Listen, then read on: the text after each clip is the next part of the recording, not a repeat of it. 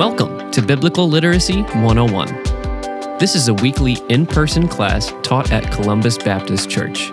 This course is a verse-by-verse deep dive into the Scriptures. We encourage you to listen to these recordings and follow along with your Bible open. With that being said, let's get into this week's class.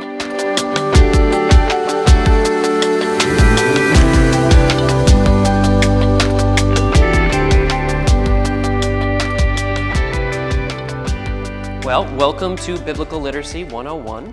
Before we get started in diving into Psalms chapters 16 and 17, I'd like to open us up in prayer. So God, thank you for bringing us all here safely together to dive into your word. Let tonight be very fruitful and exciting as we get into some of the topics we'll be discussing tonight. In Jesus' name we pray, amen. And I want to also say thank you to those who are listening to the podcast. You are not forgotten. So, like I said, tonight we're going to be going over chapters 16 and 17. I will be stopping after chapter 16, kind of like I did last time when I taught, to do a time of questions and answers or just comments. Comments are okay too, doesn't have to be questions.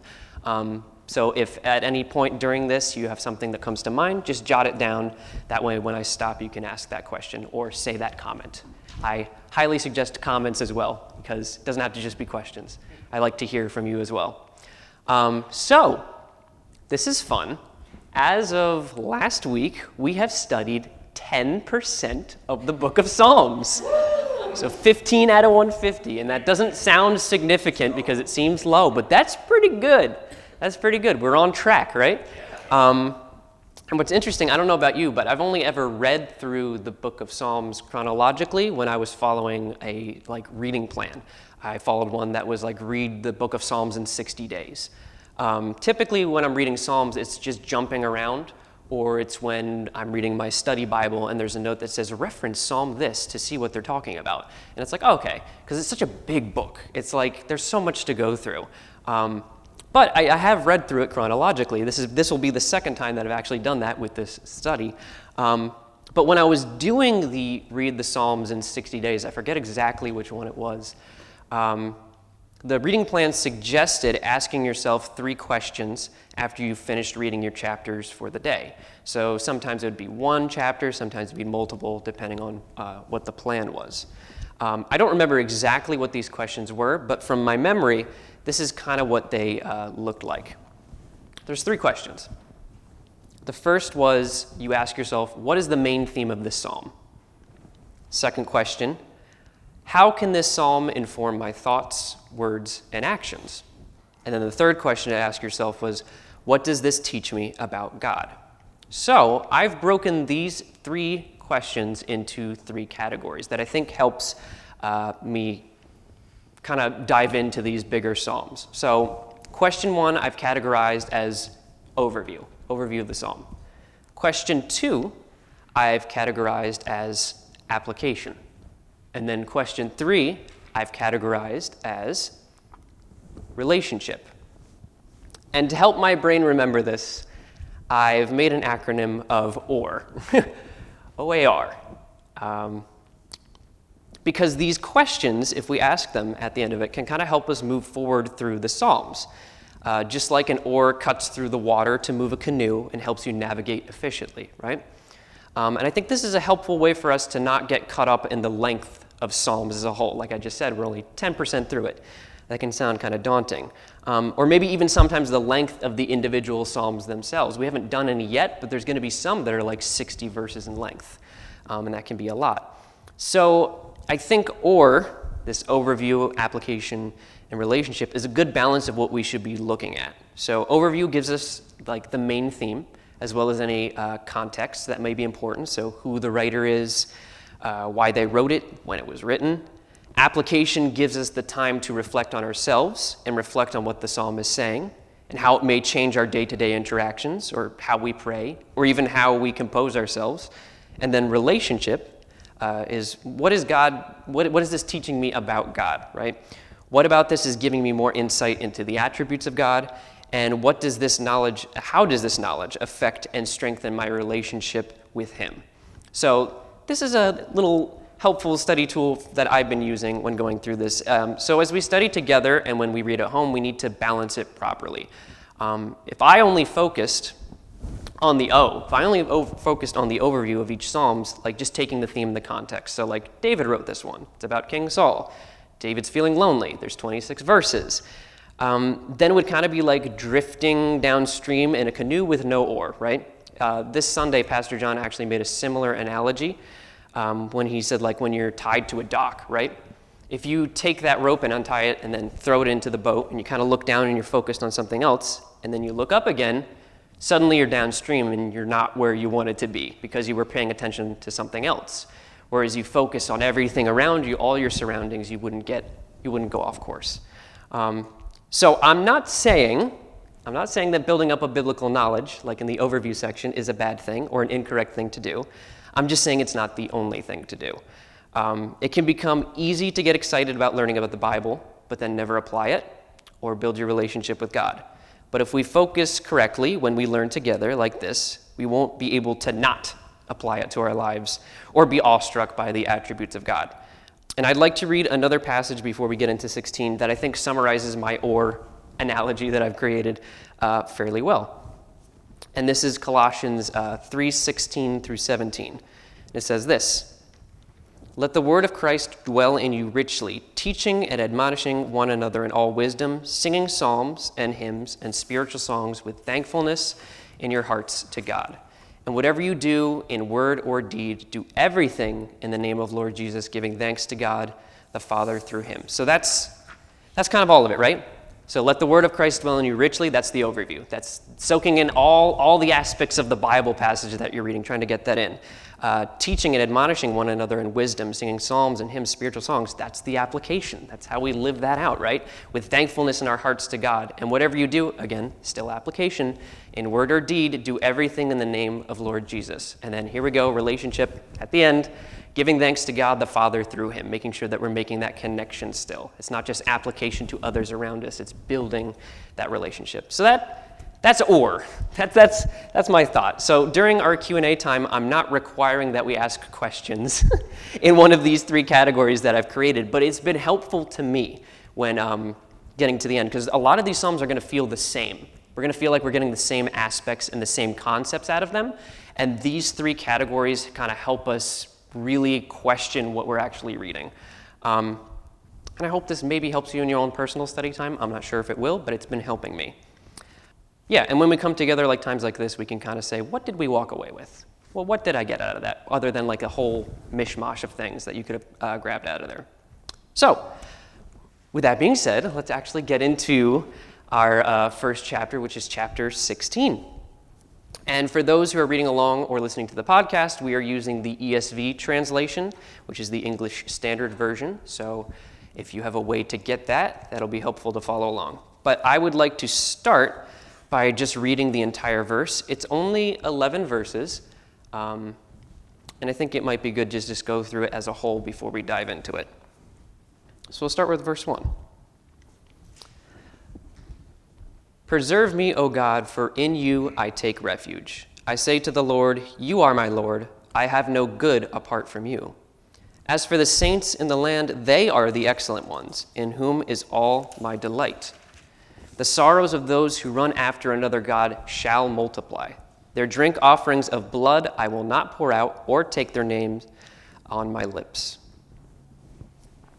The Lord is my chosen portion and my cup. You hold my lot. The lines have fallen for me in pleasant places. Indeed, I have a beautiful inheritance.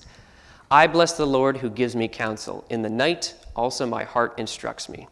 I have set the Lord always before me because he is at my right hand. I shall not be shaken. Therefore, my heart is glad and my whole being rejoices. My flesh also dwells secure. For you will not abandon my soul to Sheol or let your Holy One see corruption. You make known to me the path of life. In your presence there is fullness of joy. At your right hand are pleasures forevermore." So there's a lot. There's a lot in this. A lot of good stuff. But we're going to go piece by piece and kind of figure out what this is saying. Before we even get in to the verses, as I mentioned last time, there's a psalm title. Hooray! we're greeted by the title. In our ESVs, it says, "You will not abandon my soul." In the NASB, the title is "The Lord, the Psalmist portion in life and salvation in death." And if you're reading the New King James Version, the title will be "The Hope of the Faithful and the Messiah's Victory," which is really, I think, the most accurate one out of all three. And I'll explain why later. But it's something you could easily miss. It could be a misleading title if you didn't pay attention. Also, right under that, we have a little subtitle, a miktam, or miktam, however you would pronounce that in Hebrew, a miktam of David. This is the first time we're seeing this term in the Bible. And once again, we are kind of uncertain of what this meaning is. Some are saying, based on the context, it is a musical term of undefined nature, which hopefully when we get to heaven I can figure out what that is. But it's also been cited as meaning the word golden, or to cover. And like I was saying, this is the first time we're seeing this term miktam. And it shows up 5 other times, and it's only in the Psalms. So right now we have it in 16. It's going to show up again in chapter 56, chapter 57, chapter 58. Can I keep going? Chapter 59 and chapter 60, all in a row. So it's this random 16, and then they're all blocked together. So the significance is most likely a musical term, but we just don't know what it means. And why some say it means golden, I'll explain later. But the important thing is a miktam of David. So it's written by David, so we know that much. That's the important part. So let's dive in again. Going back to the beginning, verse 1. I'm just going to reread verse 1. "Preserve me, O God, for in you I take refuge." I take refuge. Some translations say, "For in you I put my trust," but I like this one more because the original Hebrew translates this as "to seek refuge." So I think actually using the word refuge here makes sense, or "to flee for protection." But it's also this word is also used in the context of trust as well. So in verse 1, David is just basically saying, "Guard me." God, because I know you will. So notice the tone here is not despair. He's almost like in a tone of acceptance, like he's settling into joy, if that makes sense. It's not like, "Please help me, God." It's, "Preserve me, O God, for in you I take refuge." And we don't know exactly what David's going through right now.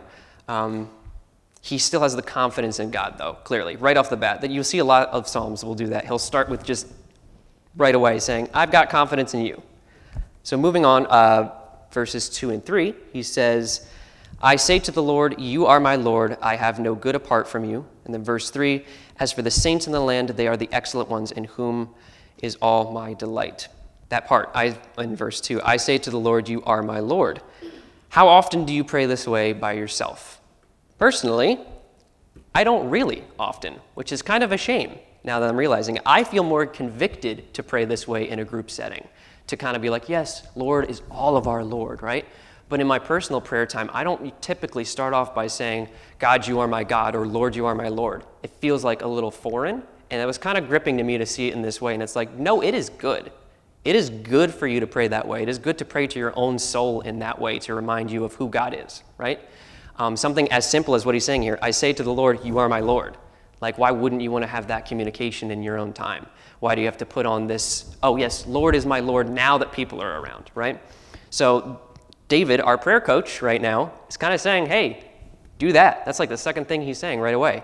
You know, "God, I trust you, I take refuge in you, but also you are my Lord." I know that. So that was very refreshing, I guess, to me, to remind myself of that. Yeah, I have no good apart from you. Even my best is nothing without you, is what David is saying. David noticed that even the goodness inside of him was of very small value without his relationship with God. And see, their relationship, we've already got our R and our or for this chapter. So yeah, and then reading verse 3. "As for the saints in the land, they are the excellent ones in whom is all my delight." I would like to pause on this and talk about this for a while, actually, because this really caught me.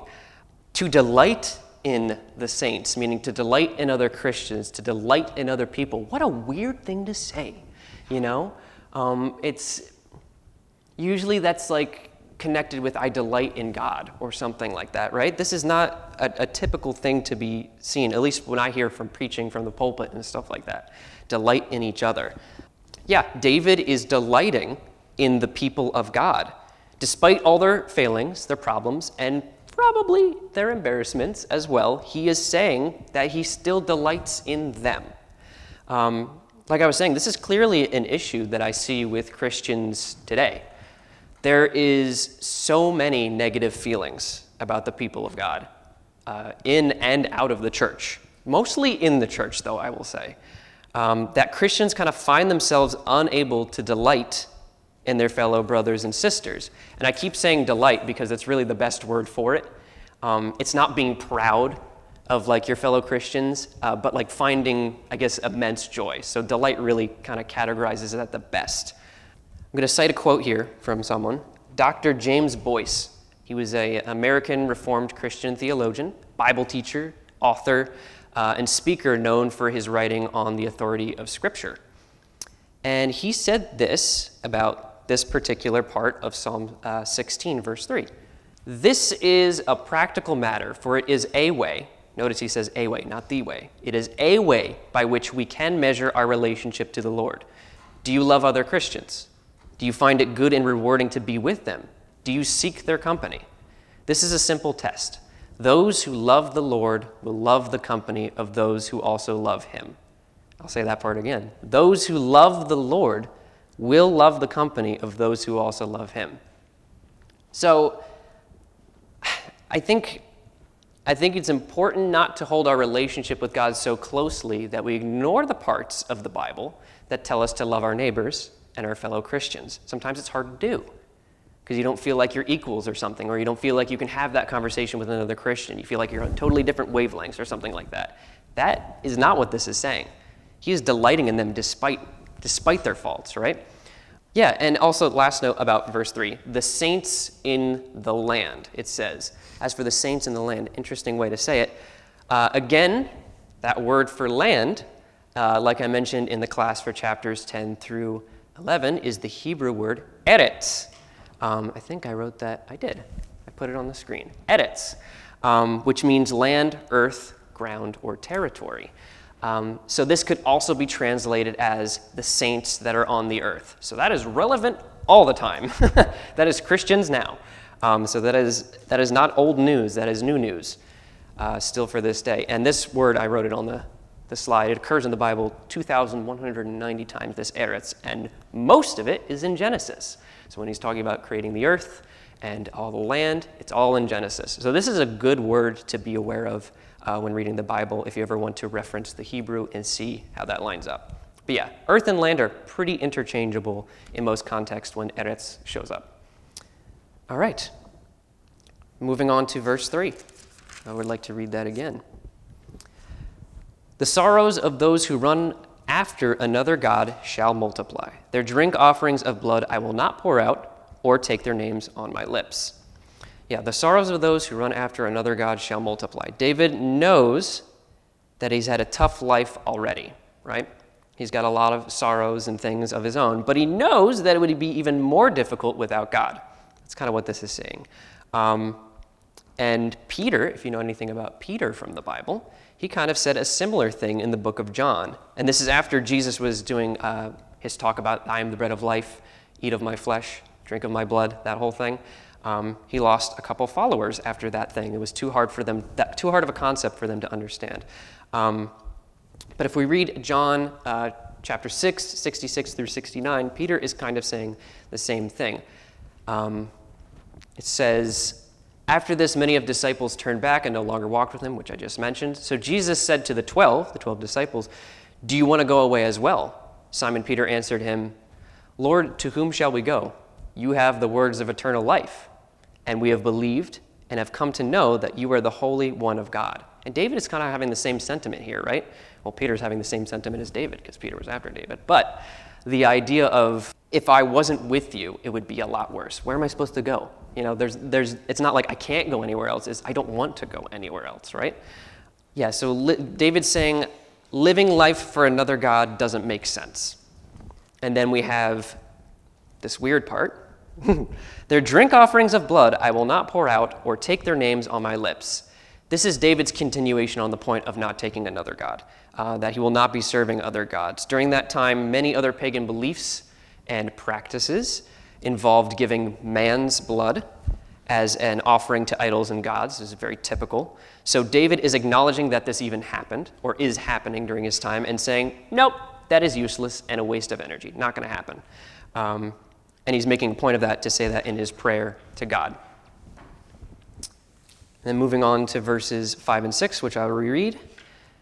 The Lord is my chosen portion and my cup. You hold my lot. The lines have fallen for me in pleasant places. Indeed, I have a beautiful inheritance. David is focusing on something that was spoken by God before in the book of Numbers, chapter 18, verse 20. And the Lord said to Aaron, you shall have no inheritance in their land, neither shall you have any portion among them. I am your portion and your inheritance among the people of Israel. And that is exactly what he is saying here, David. The Lord is my chosen portion and my cup. And from a more practical standpoint, David saying, indeed, I have a beautiful inheritance. David knew that being the youngest son in his family of many, many sons, that he was not going to be getting an inheritance from his family because everyone else was going to scoop that up before he could even get to him. But here he is taking comfort and rejoicing that God is his portion of his inheritance. And he knew it was good, hence the language following. The lines, or the measured region is how it's put in the Hebrew. The lines have fallen for me in pleasant places, and I have a beautiful inheritance. This inheritance theme is going to be pretty critical in this chapter as well as the next chapter of 17. It's very, very interesting. And it's so strange because before I was preparing this, I was having lots of conversations about what that actually means, like our inheritance in the Bible. We hear it a lot, and there's not many things written. There's not many songs about it. It's like it's a weird thing to get into. So it was interesting that as I was studying this, I was already thinking towards that. And both of these are very heavily about it. And we'll get into that more. Verses 7 and 8, let's read those again. I bless the Lord who gives me counsel in the night. Also my heart instructs me. I have set the Lord always before me because he is at my right hand. I shall not be shaken. Here we see David's confidence in God again, which is kind of like from the beginning. He's talking about the benefits of God's guidance and security in his life. Also kind of continuing his thoughts from before, those other false gods of the nations do not provide counsel. That kind of thought process. When David needed guidance, God gave it to him, so he praised God for that. And then we have this part, in the night also my heart instructs me. I believe this to mean that David was so in line with God and so focused on him that he could almost somewhat rely on his own knowledge of God to keep him on track. So like when your mind is wandering at night and you're looking for help or guidance, God is also available then.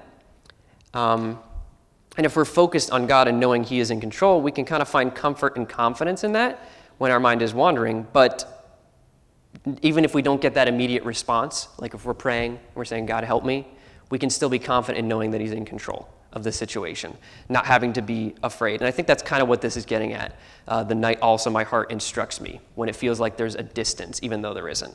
But then we move into verse 8.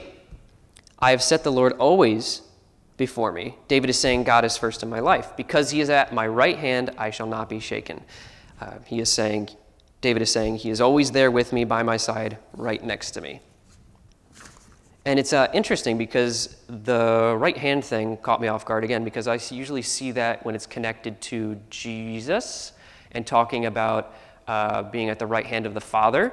And really this right hand is just meaning right. The word actually literally means right, or actually right hand. So it just means right next to, that's all. So I was a little concerned when I saw that. I was like, can that be? Can that happen? It's like, yeah, that's fine. We're going to see right hand again coming up. So let's just finish out our chapter. I'm going to read 9 through 11, and we'll talk through it real quick. Therefore my heart is glad, and my whole being rejoices. My flesh also dwells secure. For you will not abandon my soul to Sheol or let your Holy One see corruption. You make known to me the path of life. In your presence there is fullness of joy. At your right hand are pleasures forevermore. Super cool! Super cool stuff. Here in verse 9, David is glad and rejoicing in his decision to follow God. He knows both the costs and the benefits. But, again, this is a miktam, so we're assuming this is a song, right?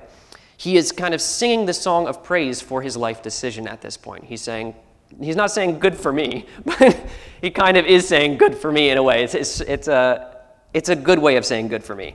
My flesh also dwells secure, for you will not abandon my soul to Sheol. David is saying, you got me here on earth, and I'm confident that you won't let my soul die in the grave. He's confident and comforted by a continuation in the presence of God. I believe Justin mentioned this in one of his weeks. We've seen this word Sheol before. It's basically meaning hell or grave or underworld or a pit. And then this is interesting, the next part. Or let your Holy One see corruption. At first glance, it may appear that David is referring to himself as your Holy One, which to me made me go, how could David do that? But there's two things here, very interesting. If we look at the Hebrew word here for Holy One, which I'm going to butcher how to pronounce it, it's chasid, which means pious or meaning faithful, kind, godly, Holy One, saint, pious. And there are 32 times it's used in the Bible, this word, this chasid. The other 31 uses of the word is in the same context of the saints. It is not used in this context of referring to the Holy One, or those who are godly, rather. That's what it's really saying. There is one verse in Jeremiah 3:12 where the Lord is referring to himself as merciful, and that actual word of merciful is this chasid. So it's like being used in a couple different ways. But I believe this also has a double meaning. It's saying that, like, your Holy One, it's saying the saints. But this is the really cool part that I stumbled onto that I think is the most significant part of this whole chapter. David is kind of talking a bit beyond his own knowledge at this point. Because only Jesus Christ fulfills what David is saying here in Jesus' resurrection. He is saying, do not let your Holy One see corruption. The reason I say that is because Peter says the exact same thing in Acts. He actually quotes this psalm. So starting Acts chapter 2, verse 25, he says, for David says concerning him, I saw the Lord always before me, for he is at my right hand, that I may not be shaken. Therefore my heart was glad and my tongue rejoiced, my flesh also will dwell in hope. For you will not abandon my soul to Hades, which is Sheol, underworld, or let your Holy One see corruption. There it is. You have made known to me the paths of life, and you will make me full of gladness with your presence. And then it continues on. This is Peter still talking, saying, brothers, I may say to you with the confidence about the patriarch David that he both died and was buried, and his tomb is with us to this day. Being therefore a prophet, and knowing that God had sworn with an oath to him that he would set one of his descendants on his throne, he foresaw and spoke about the resurrection of the Christ, that he was not abandoned to Hades, nor did his flesh see corruption. So Peter is basically saying, David wrote this about Jesus without even knowing it, which is crazy. Like, that's the way that the Bible lines up in that way. Whether David actually intended it when he said this chasid to actually mean the Holy One coming later or just the saint in general, it works, which is crazy. And it's super cool. So Peter's quoting this passage from Psalms and saying, yeah, David's body is certainly dead. You know, he's not the Holy One. That's not what this is about. But Jesus completely fulfilled what was being said here. So it's so cool that the Bible can line up in these ways. It's almost like it was designed that way, because it was. So I love that little tidbit there that David wrote something so long before his time, and it came to be exactly as it was written, which is super cool. And then lastly, we have verse 11, which I will reread again. You make Known to me the path of life. In your presence there is fullness of joy. At your right hand are pleasures forevermore. The right hand, again, is the same word as the right hand that we saw in verse 8. I said it would come, and it did. There you go, a payoff. It just means right. It just means the word right next to, that closeness that you can get right next to. So this whole verse is David excited about his life now and beyond with God. It's like when we talk about eternity or what heaven is even like, right? We don't really have a full concept of what that could be. The ultimate, highest, and best pleasures forever, eternity. It's kind of mind-boggling.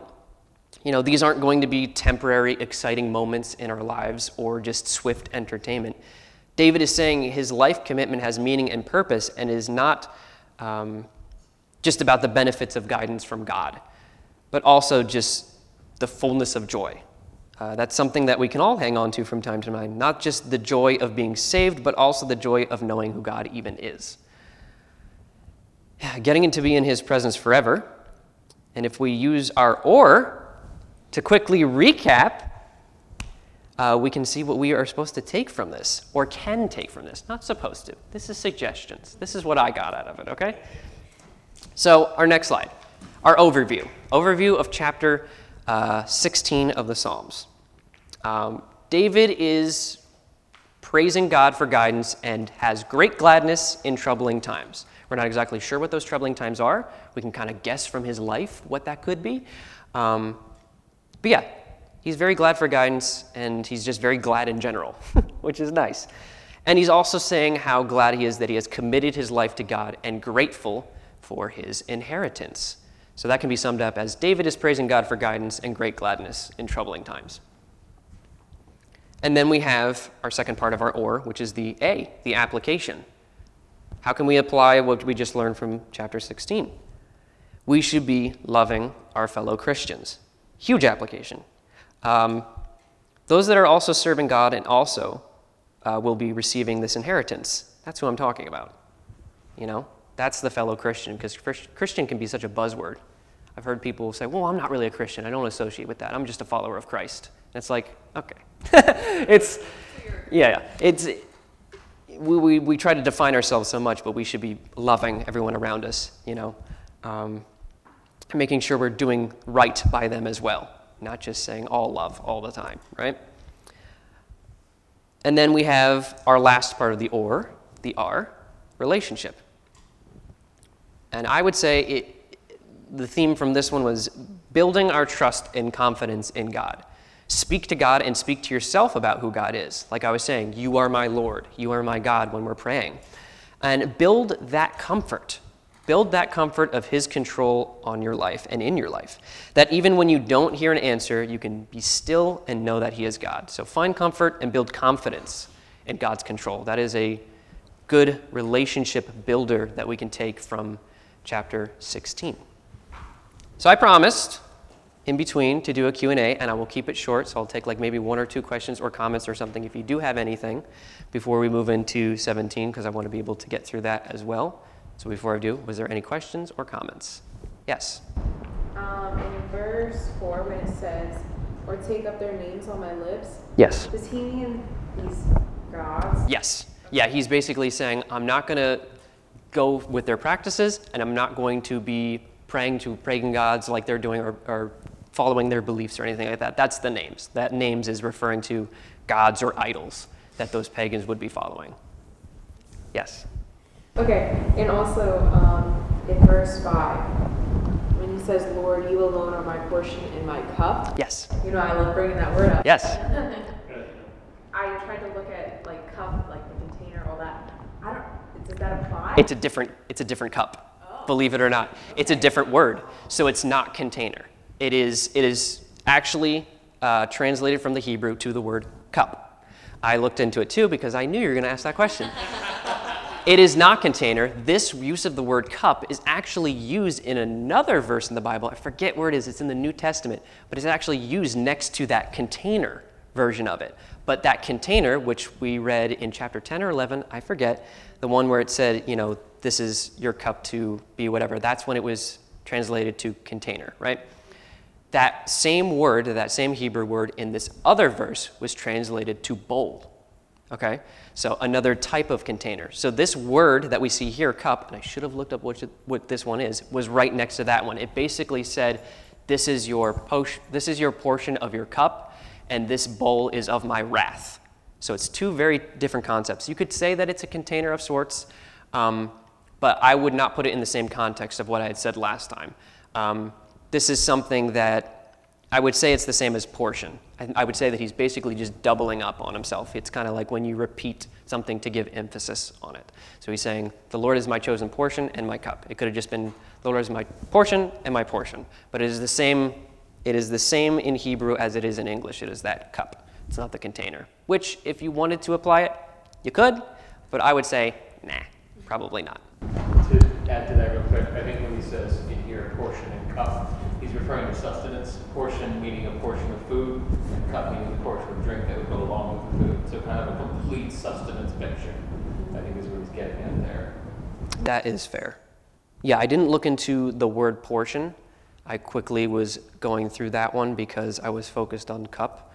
I would have to look into that to see what portion actually means in the Hebrew too, because that would be interesting to see because we see that a lot. We see portion a lot in the Bible, and there's definitely different words for that. All right, if you have any other questions and you don't want to forget it, write it down now, and we'll get it at the end. But yes, let's get into Psalm 17 and close this out for the evening. I would normally, like I did with the first one, read through the whole thing, but this is longer, so I'm not going to read all the way through. We're just going to dive right into the first one and the first verse and just go from there. We're greeted by a title. You know me, I love psalm titles. The title of this one is In the Shadow of Your Wings, which is actually in one of the verses later on. I don't know if it's the best title for this, but the important thing, again, here is the subtitle, A Prayer of David. So again, we know this is David, and it's so obviously David that you wouldn't be able to say it's not when you're reading it. So that didn't even need to be there, but I'm glad it is.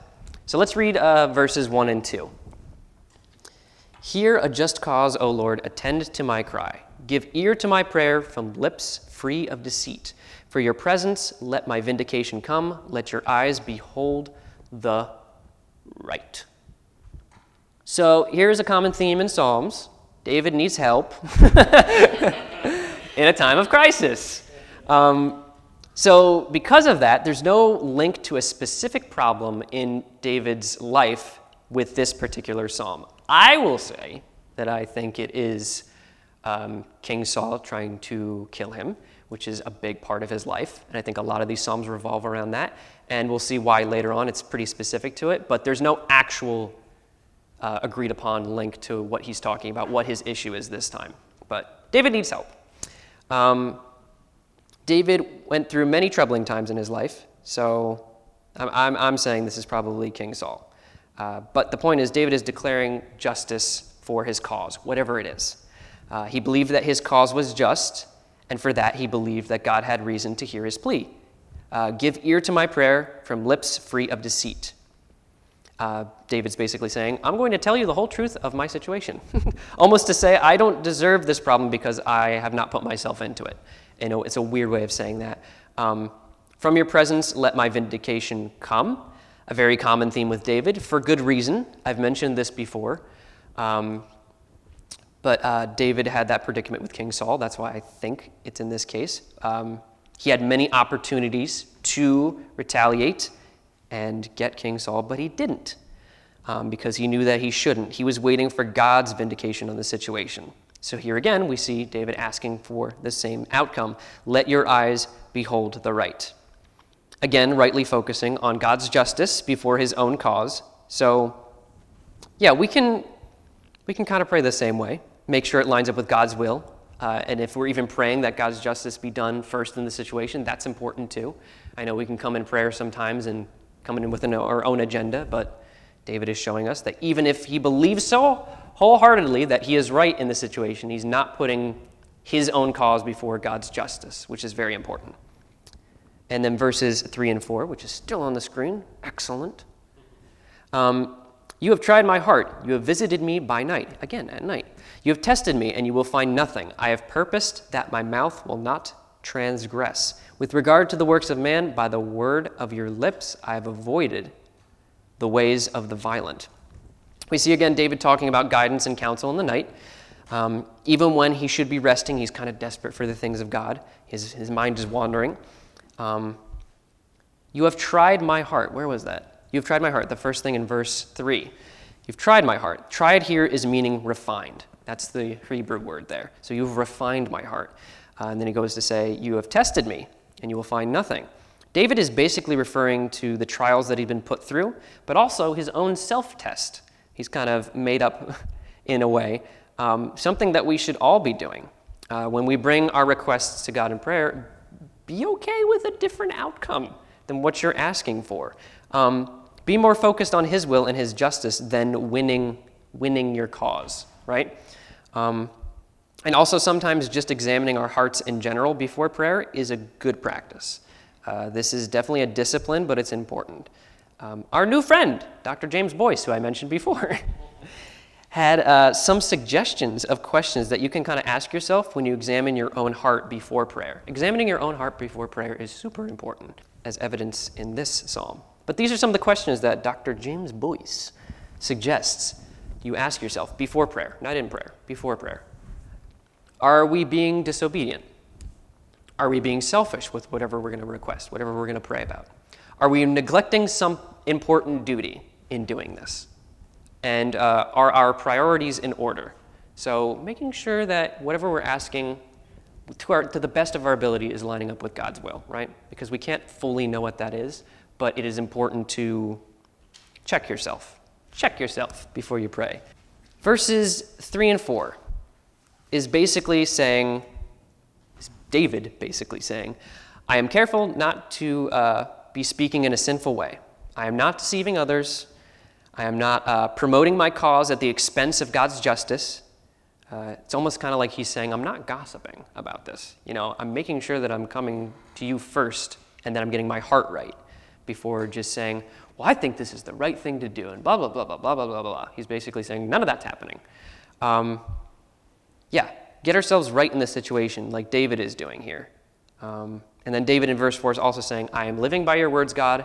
I am avoiding the violent ways of man. I am not indulging in those things. He's making sure everything can possibly be lined up to make sure that he is heard properly, which is an interesting way to approach prayer.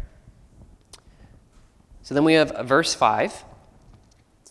My steps have held fast to your paths. My feet have not slipped. This verse is saying, God, I am staying on track, and I'm going to stay that way. Everything I said is true, and I intend to keep it that way. Now, here's the interesting thing about this. I just stumbled upon this. I was not looking for it or trying to go any further because I thought this was pretty straightforward, this verse. It was pretty clear. If we go into the New King James Version, which I like this version of the Bible, this translation, it looks super different. Uphold my steps in your paths that my footsteps may not slip. He's asking in this one. In the ESV, he's saying, my steps have held fast to your paths, my feet have not slipped. He's saying directly, like, yep, that's what's happened. But in the New King James Version, he's saying, please help me to uphold my steps in your paths that my footsteps may not slip. Interesting. Why? Why? Why, I say? Well, I have the answer. It's more requesting than affirming. It's not to say that this is totally wrong, that we shouldn't be praying this way, because even in our walk of faith, we can slip up, absolutely. So this is a good thing to pray. But if we're looking at the original Hebrew, which I've broken this down word by word, we can see how the words are actually broken down. And we have it basically following this flow. My steps have clung to your path, my feet have not slipped. So I think the ESV has it better than the New King James, based on how the original Hebrew is. And I'm saying, it could be phrased and worked into a request, like the New King James put it, where it's him asking. But I don't think that's how the original prayer was intended. I think this truly was, and if we're looking at the context of it, David's kind of making his case, right? He's saying, I'm not deceiving anybody in my prayer. I'm coming to you first. And then he would be following up by saying, I'm on this path already, and I'm not going to fall away from it. So I think that's how it was originally intended. However, again, not a bad thing if for us to pray the way that David may have presented it in the other way of saying, make sure that I don't slip up, make sure that I stay on this path. That's fine too, but I think it's the way the ESV presents it. And then we have verses 6 to 8 to 9, 8 to 9, 6 through 9. Okay, I'm going to read 6 through 9. I call upon you, for you will answer me, O God. Incline your ear to me, hear my words. Wondrously show your steadfast love. O Savior of those who seek refuge from their adversaries at your right hand. Keep me as the apple of your eye. Hide me in the shadow of your wings. From the wicked who do me violence, my deadly enemies who surround me. So David feels kind of calm here. Whatever his crisis may be, which, again, it's not explicitly said, but I think it's the King Saul thing, he felt that he was being heard in this moment, as we see evidence, I call upon you, for you will answer me, O God. But notice that the next thing he says, still, incline your ear, hear my words. He's respecting God, but still confident that what he is asking for is right? And then we move into, wondrously show your steadfast love, O Savior of those who seek refuge from their adversaries at your right hand. I am personally in the habit of asking for small things in prayer, not big things. Not because I don't think God can do more, but I almost don't want to burden myself with the requests, if that makes sense. Like it'll be something that I have to carry if I ask God for that request, which is not the right way to think of it. And we see here that that's not the case. Don't make your expectations small. We shouldn't be thinking, this is too great of a thing to hope. Don't think that way. This prayer is actually quite showing the opposite. Wondrously show your steadfast love. Another translation, New King James, I keep referring to it, but New King James says, show your marvelous loving kindness by your right hand. And that's not a small thing to ask. That is a huge thing to ask. So as we pray, kind of think towards that too. Don't be afraid to ask for the big stuff. And then verse 8, we have, keep me as the apple of your eye. Hide me in the shadow of your wings. Apple of your eye caught me off guard, right?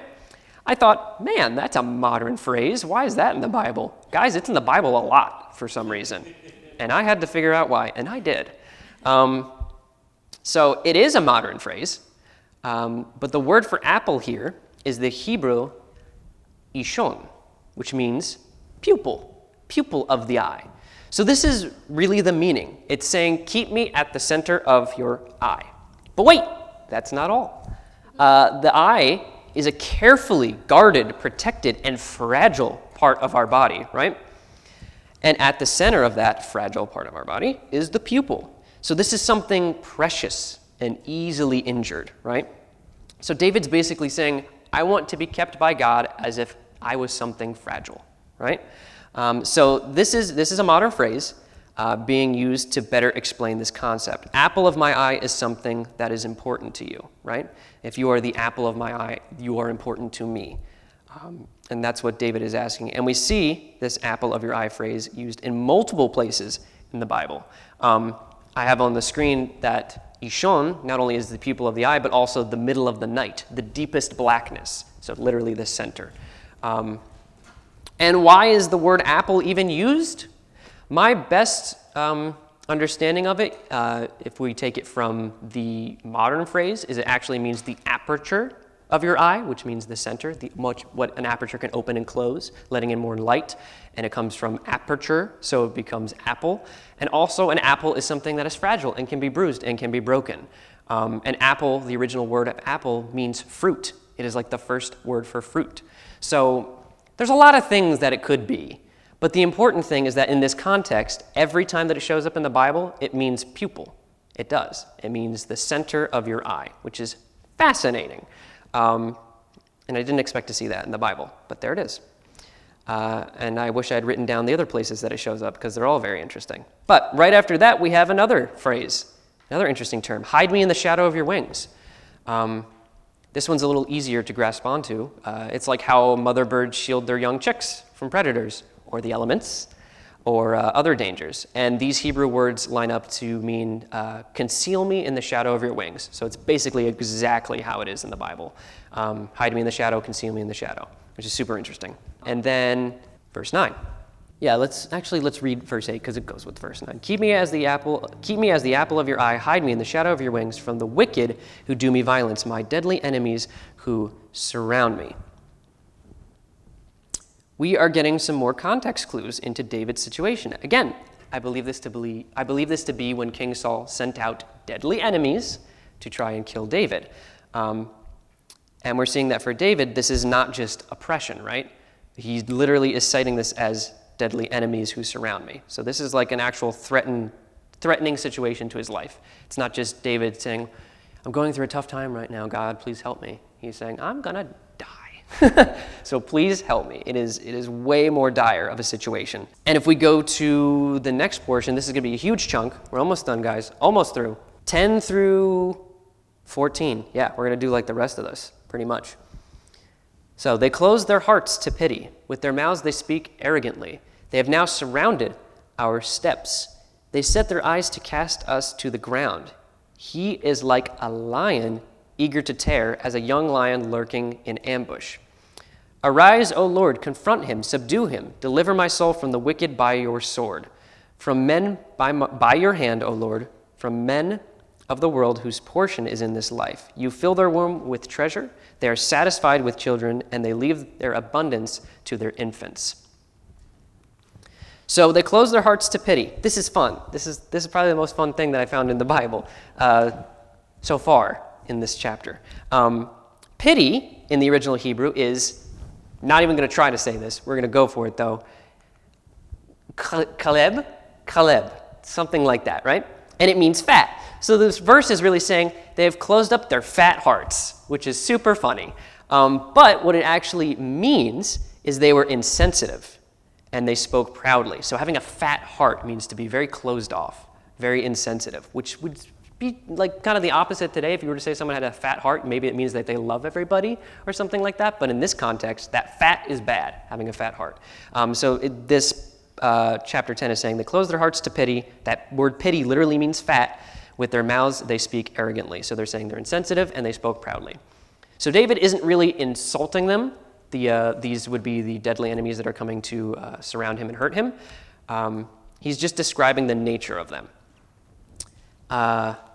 So they have surrounded our steps and set their eyes to cast us to the ground. He is like a lion, eager to tear, as a young lion lurking in ambush. David is describing his enemies further here, with their wild beast-like attempts to harm him, like lions would destroy their prey. I know this is, we know that this is physically happening to David now, basically. Lions is something that we see a lot. Justin mentioned it in some of his teaching. We're going to see it a lot more. Lions is used a lot to show the animalistic, beast-like attempts of killing David. But we can honestly still apply this to ourselves. We can feel this way without the fear of death, that feeling of the walls closing in on us, being surrounded, feeling trapped, and that's where David is. So here comes David's call to action, right? Verse 13, arise, O Lord, right? Confront him, subdue him. David is dependent on God to protect him. David wasn't afraid of his enemies, which I would have been, but he wasn't.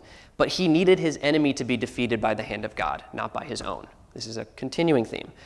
Continuing on, deliver my soul from the wicked by your sword.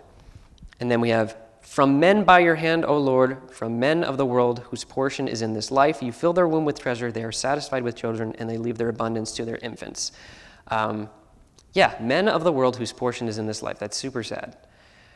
David is having some sympathy, a little bit, I would say, sympathy here for his enemies, it seems. These men are cold, they're arrogant, we've learned this, but they also have nothing to live for but this life. They aren't thinking of eternity. They are not focusing on the guidance of God. Their portion is in this life. This is in direct contrast to what David said about himself in chapter 16, where he said, the Lord is my chosen portion and my cup, which we talked about. But as we go on, David kind of shows why some of them may be satisfied with living with just this life. They have wealth, their womb is with treasure, which is basically saying their belly's filled with treasure. They have children, satisfied with children, and they have so much that they can leave inheritance to their children. They have extra. The word here For they leave their abundance to their infants. So they have so much that they can give extra to their small children who probably won't even be able to appreciate it or understand what they're even inheriting. Which is crazy. But why is David saying this? He's basically saying, my enemies live for this life.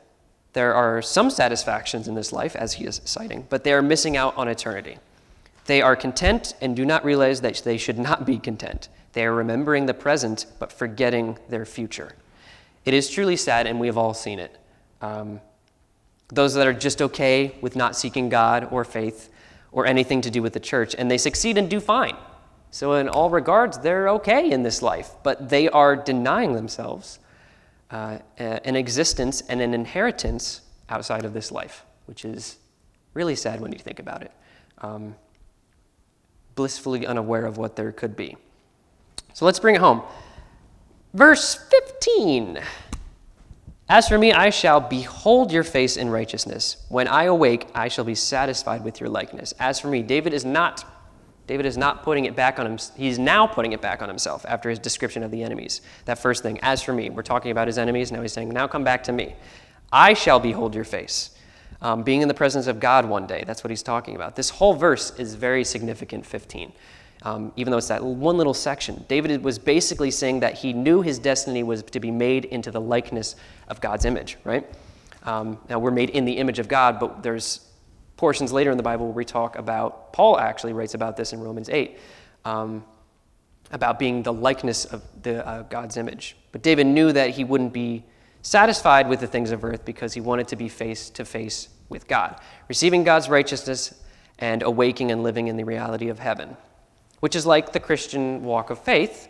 We live this life fully with the knowledge that this is not the end goal, knowing that this form and this earth is not something that we should be clinging on to. So that's important to hold on to. So let's just recap it, get it all done. Let's do our all right? Overview of chapter 17. David is trusting in God to help him out of a dangerous situation. He's putting himself down to elevate God's justice. He is also seeking eternity and not the things of this earth. So the overview is David is trusting in God to help him out of a dangerous situation, elevating God's justice, and David is seeking eternity. Good thing to focus on. Number 2, application. We should be praying with sincerity and also examining our own hearts before going into prayer, making sure our own selfishness is not a stumbling block, and making sure we aren't spreading lies about whatever we are praying for. Again, check yourself before you wreck yourself, basically. Pray with sincerity and examine your heart before prayer. Before prayer, right? And if you find that there's something wrong, go into prayer and say, God, help me through this. And then relationship, the last part of God is just. Simple. God is just, and he does listen, and he does answer, and we have that knowledge from this. And we can build our relationship through continued learning and communication, loving more and more about God each time that we open his word and read through it. But it can be simply, God is just. That is what we can build our relationship off of from this. So that is chapter 17 of Psalms 16 and 17. Were there any questions about any of this in total? Yes? What do you make of in verse 14, when it says, you fill their womb with treasure? I just thought it was very interesting, this idea that David's talking about how wicked these men are, yet at the same time it's God who's giving them the rewards they have in his life. Charles Spurgeon has a great quote about this. He says, does a generous man not throw bones to a dog? Right? It's that concept of, yes, God allows the wicked to prosper. We talked about this in chapters 10 and 11. He allows it to happen, right? That's why David is acknowledging it here too. You will fill their womb with treasure, they will be satisfied. He's not saying that the entire world is devoid of any satisfaction. He's saying that they will find that, but those who are actually seeking me honestly, right? So yes, God is in control of that situation too.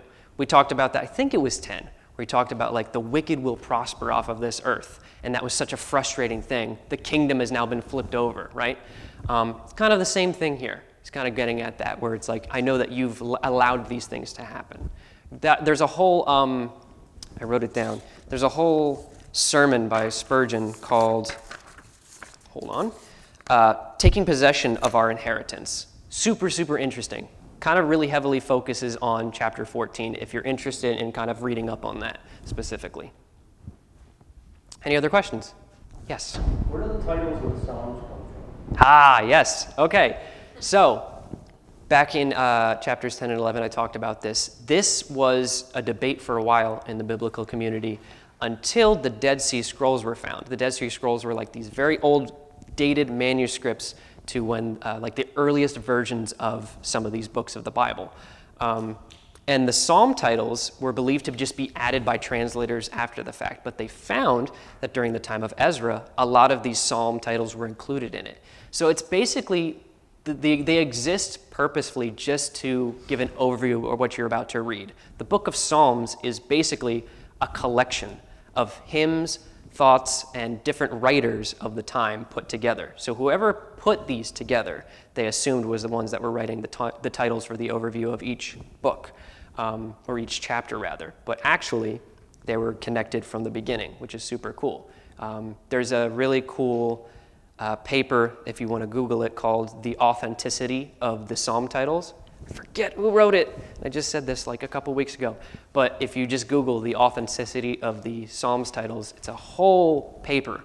It's super interesting about the Dead Sea Scrolls, where they even came from. Yes? James Fraser. Thank you, someone for writing that down. James Fraser wrote this paper. But yes, that's where they come from. They were originally written with the writers. Either, David wrote some of these himself, these Psalms, but he also had someone write them for him too. So he may have just been dictating what he was saying.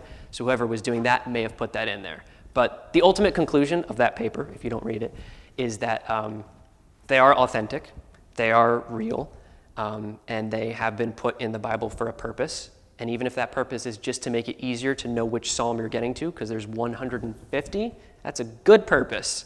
Yeah. Any other questions? Great. Jade, go ahead. So, I have the NIV, and I don't know if this is really relevant, but in verse 9, it says, "From the wicked who are out to destroy me, from my mortal enemies who surround me."